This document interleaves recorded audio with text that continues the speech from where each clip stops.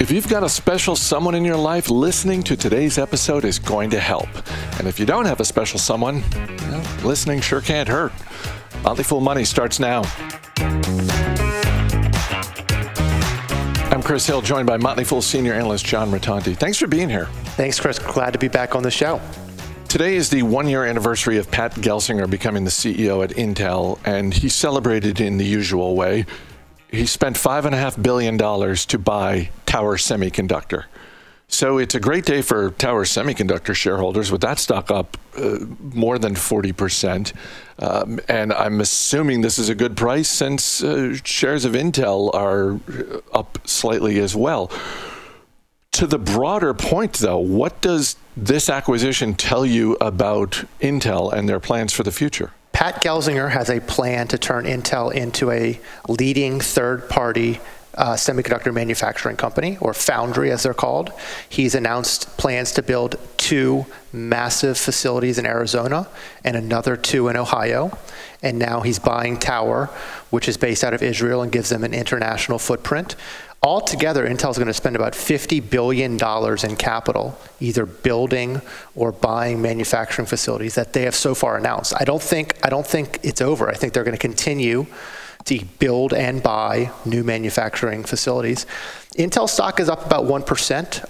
Intel is paying all cash for this deal. Interestingly, when a company pays all cash for an acquisition, it shows that they have a high degree of confidence that the deal is going to work out because they're not giving away any ownership. They're not giving away any stock. They want to keep all of the spoils for themselves.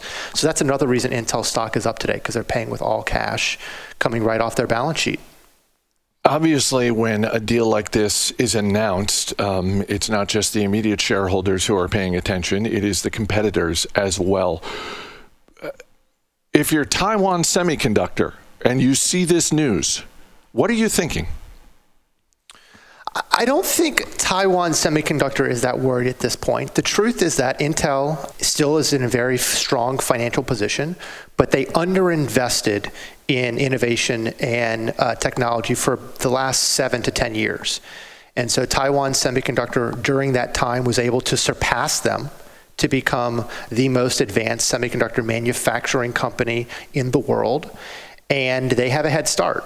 And they are investing between $40 and $44 billion in CapEx just in 2022 in building their own facilities. And they're going to invest over $100 billion in building facilities over the next 3 years combined. So yes, it sounds like Intel is investing a ton of capital, but Taiwan Semiconductor is as well. So let me zoom out a little bit here. I mean, you talk about the amount of money that Taiwan Semiconductor is investing. Gelsinger and his team have this $50 billion plan to build factories. Obviously, the acquisition of Tower Semiconductor is part of that as well. Is this land grab going on, for lack of a better term? Is this an investing opportunity for people like you and me? Because it really seems like it is. I think it is. The portfolio that I run at the Motley Fool for Showdown would suggest that I think it is. I'm invested in semiconductor companies.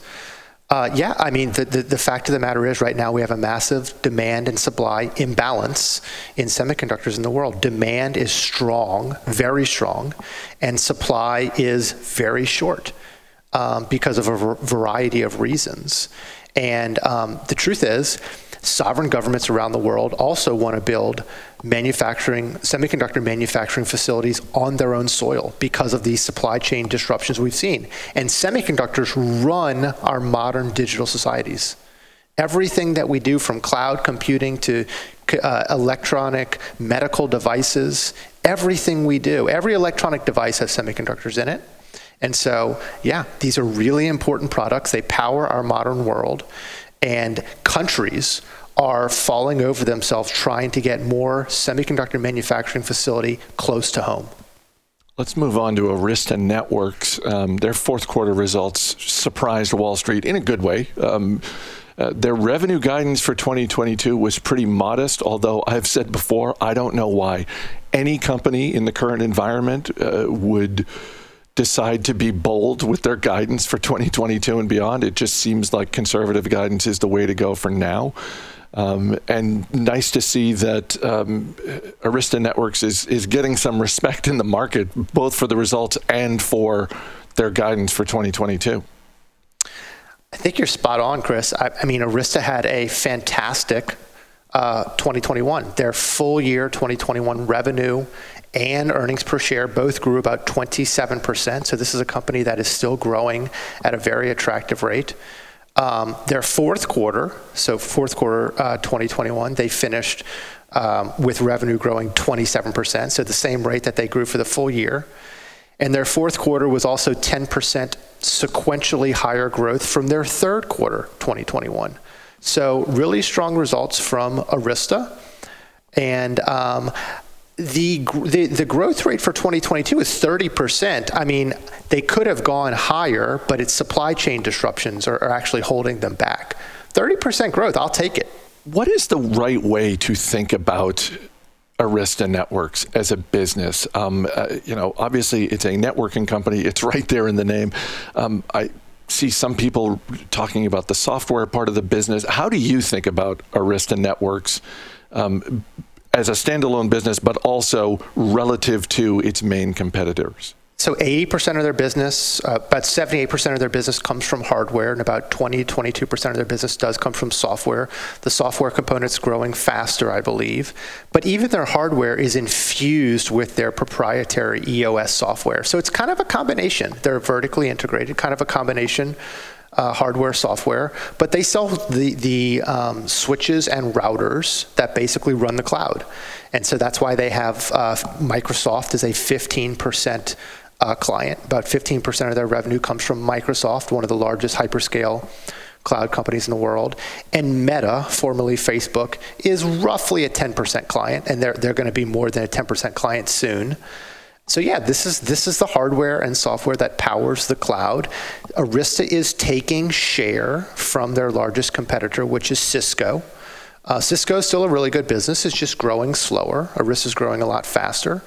They have what industry insiders would suggest is superior technology and superior customer service. Because, Cisco is doing so many things these days. Cisco is now a technology conglomerate.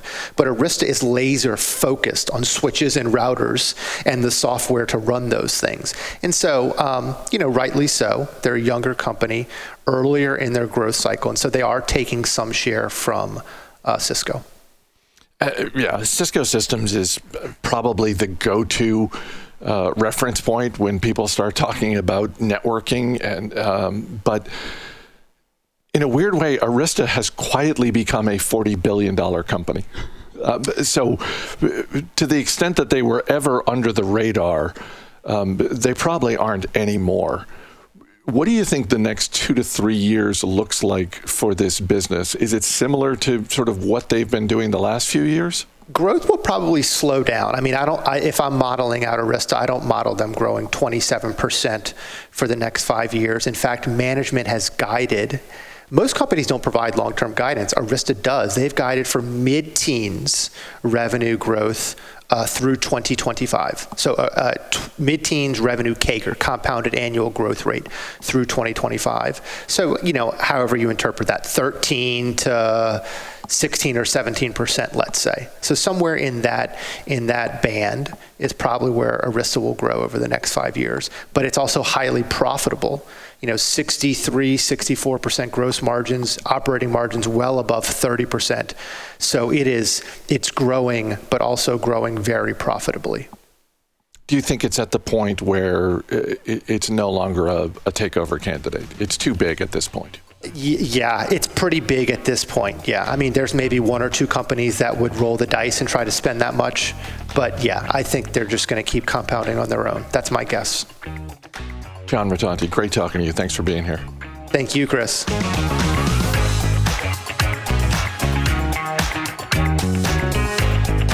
By the way, John is just one of the many Motley Fool analysts who will be a part of our Investing Essentials Summit on Friday, February 18th. It's an all-day event focused on helping investors like you master your investing mindset, make sense of the current market, and pave the path to a $1 million portfolio. If you're a member of any Motley Fool service, I hope to see you there. And if you're not yet a member and you're interested in getting more details, just go to 2022.fool.com. You can get 60% off a subscription to our Stock Advisor service just in time to access this event. Again, go to 2022.fool.com. Now that Valentine's Day is over, Robert Brokamp and Allison Southwick are tackling the top money arguments that couples face and discuss some ways to create more financial harmony in your relationship.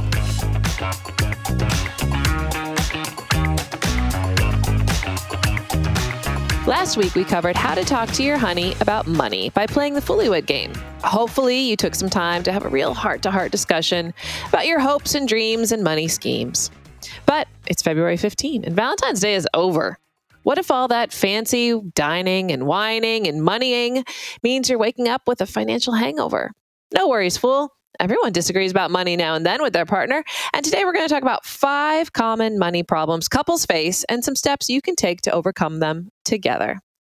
Bro, does that sound like a plan? Sounds like a great plan, Allison. All right, here we go. So the first money struggle we're going to talk about is disagreements about spending.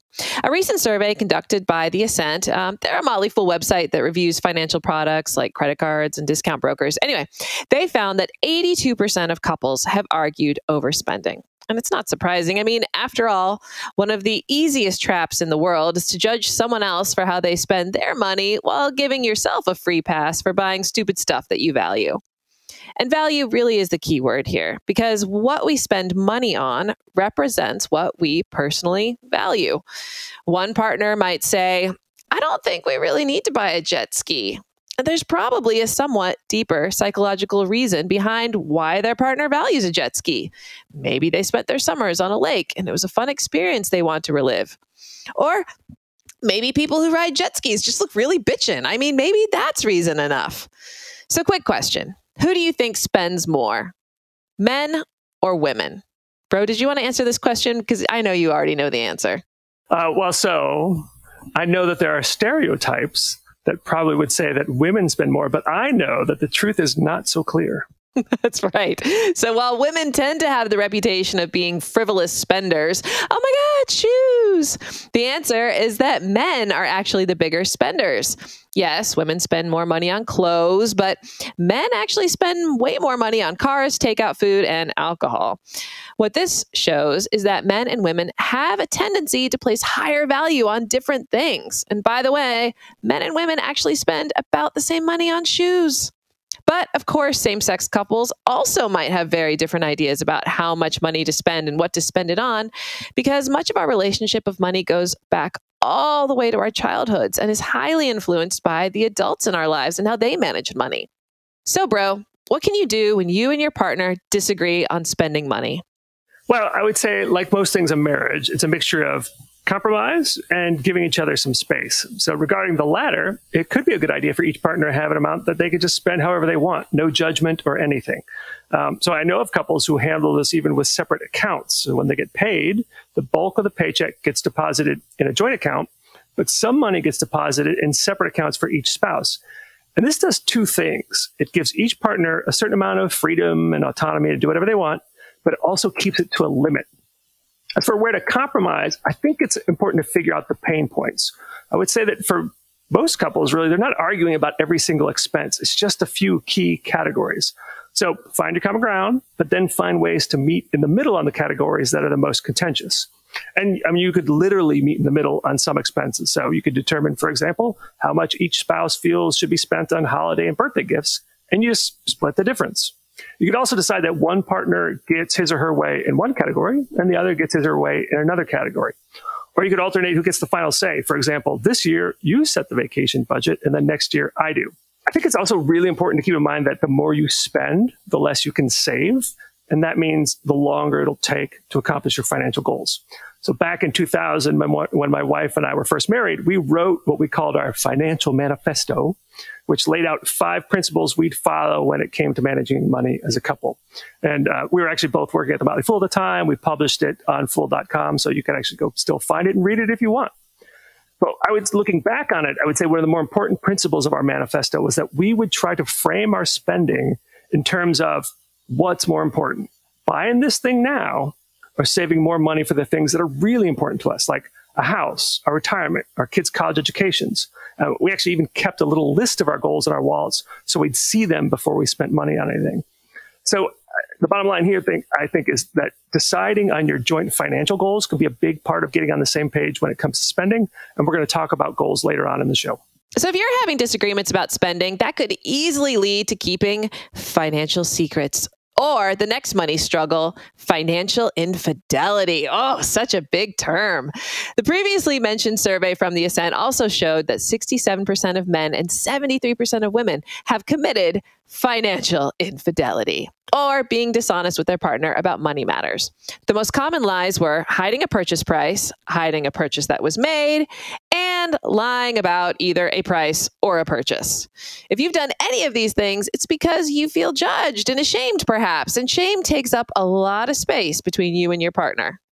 Yeah, financial infidelity is surprisingly common, but that doesn't mean it's okay. A recent survey from creditcards.com found that 42% of respondents feel that financial and physical infidelity are equally bad, and 11% said that financial infidelity was worse. And according to the National Endowment for Financial Education, 76% of people report that financial infidelity has harmed their relationship, and 10% said it led to divorce. So it could be a serious issue. As you said, Allison, shame could be a big part of it. According to that creditcards.com survey, 26% of respondents said they hid aspects of their finance because they were embarrassed about the way they handled money. But another issue is that many spouses want just a certain measure of independence. 36% chose to cheat, so to speak, in order to maintain privacy and control. And besides hidden purchases, financial infidelity can include hidden debt or secret accounts.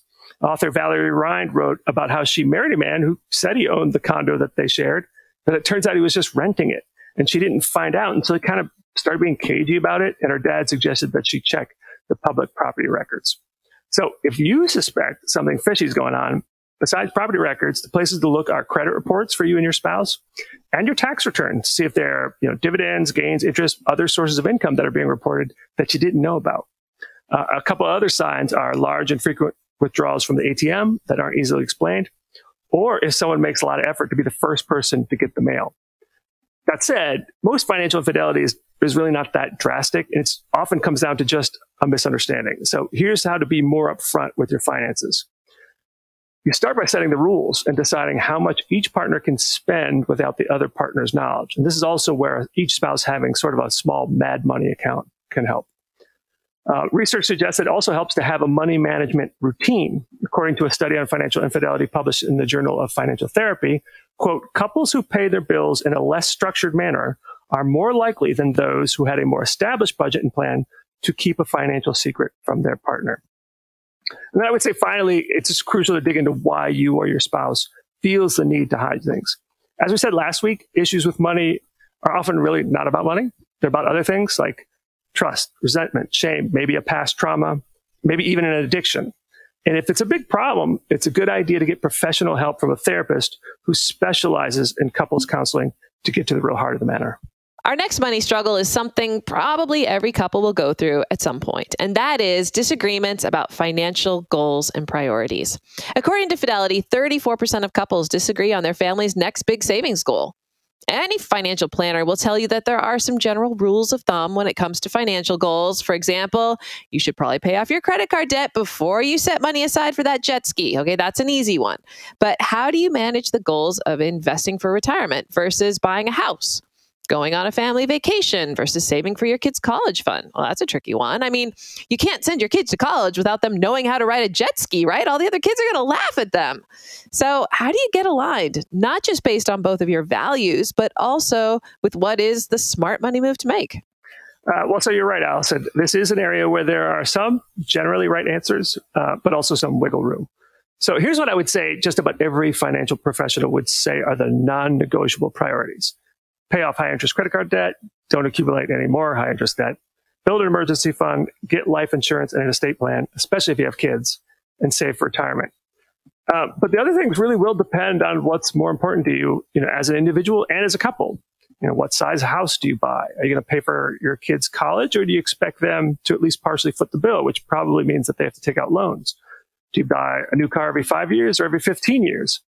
And as with the spending, this is a situation where you could choose to be in the middle or have some give and take. You could say, well, we'll save this much for this goal that's important to you, and we'll save this much for a goal that's important to me.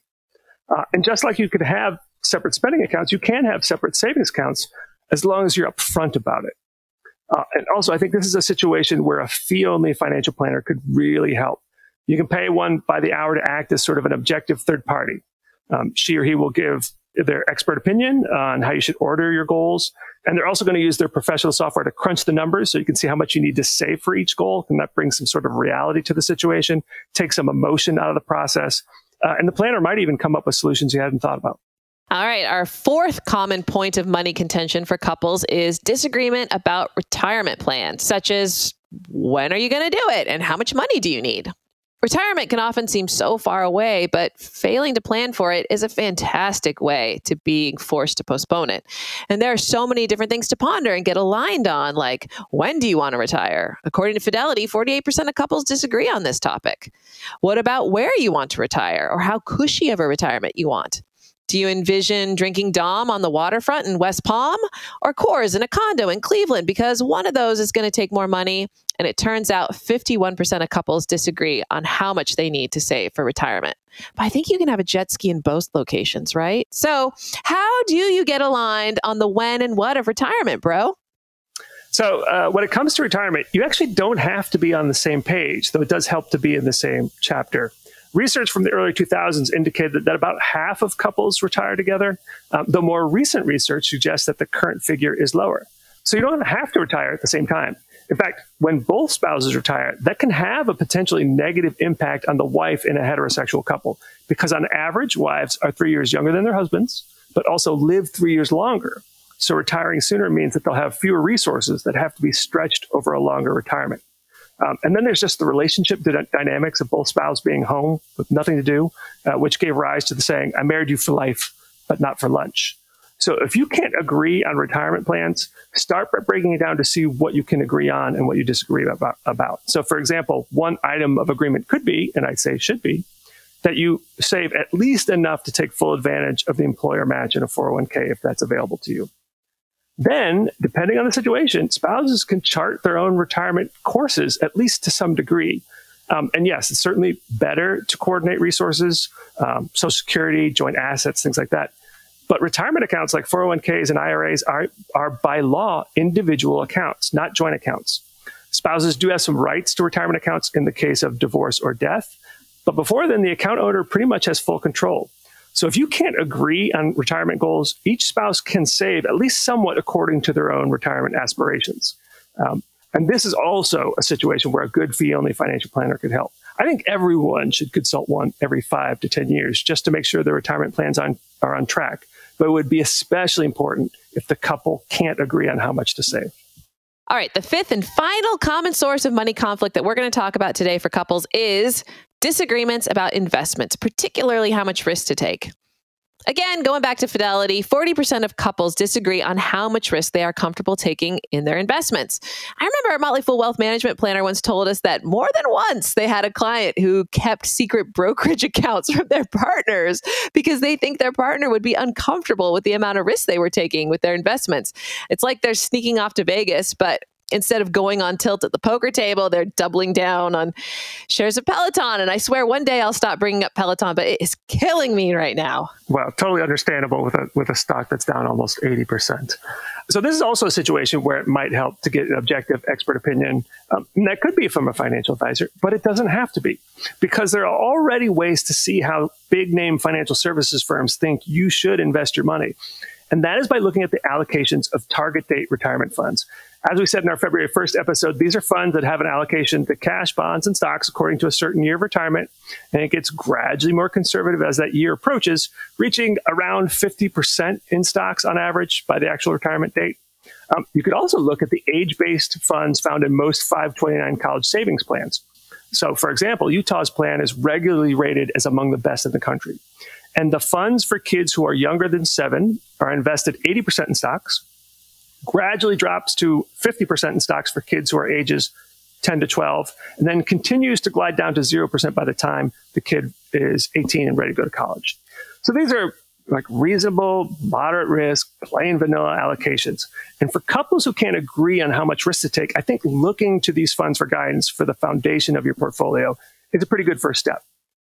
But then you do have to adjust for your individual risk tolerances. And if they're significantly different, then perhaps you could have a good portion of your money invested along the lines of the target retirement or target college funds, but then you each have your separate investment accounts for some of your money. All right, well, we've covered a lot of contentious ground here. Bro, what's your parting advice to bring couples together when it comes to co-managing money?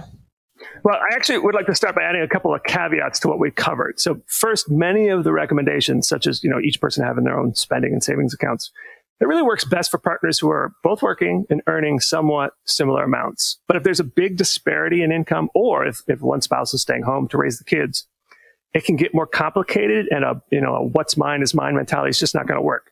So you have to consider how much each partner is contributing to the relationship and to the household, and not just in terms of a paycheck, and make sure that everyone feels like they are sharing in the benefits of the work of the person who's working. Secondly, these solutions are for people who have just basically reasonable run-of-the-mill disagreements. But for some couples, the troubles are caused by one or both having a disorder, frankly, like compulsive spending, compulsive gambling, maybe drug or alcohol addictions. And in those cases, you really do need to get professional help. And I would just say, finally, that it's just important to accept that you won't agree on everything, because no couple does. It'll never be perfectly equal or perfectly fair, and you just kind of have to accept that. According to Fidelity, 24% of people say they're often frustrated by their partner's money habits, but let it go for the sake of keeping the peace. And in my opinion, that's perfectly fine, as long as the couple has arrived at a consensus on the most important things, and then built in some allowances for individual choices. All right, listeners, there you have it. Go forth, make money love, not money war. All we are saying is give money love a chance. That's all for today, but coming up tomorrow, America's best-selling drug is about to face new competition. We'll talk about how investors can look at the new wave of biosimilar drugs entering the market and find opportunities. As always, people on the program may have interest in the stocks they talk about, and the Motley Fool may have formal recommendations for or against, so don't buy or sell stocks based solely on what you hear. I'm Chris Hill. Thanks for listening. We'll see you tomorrow.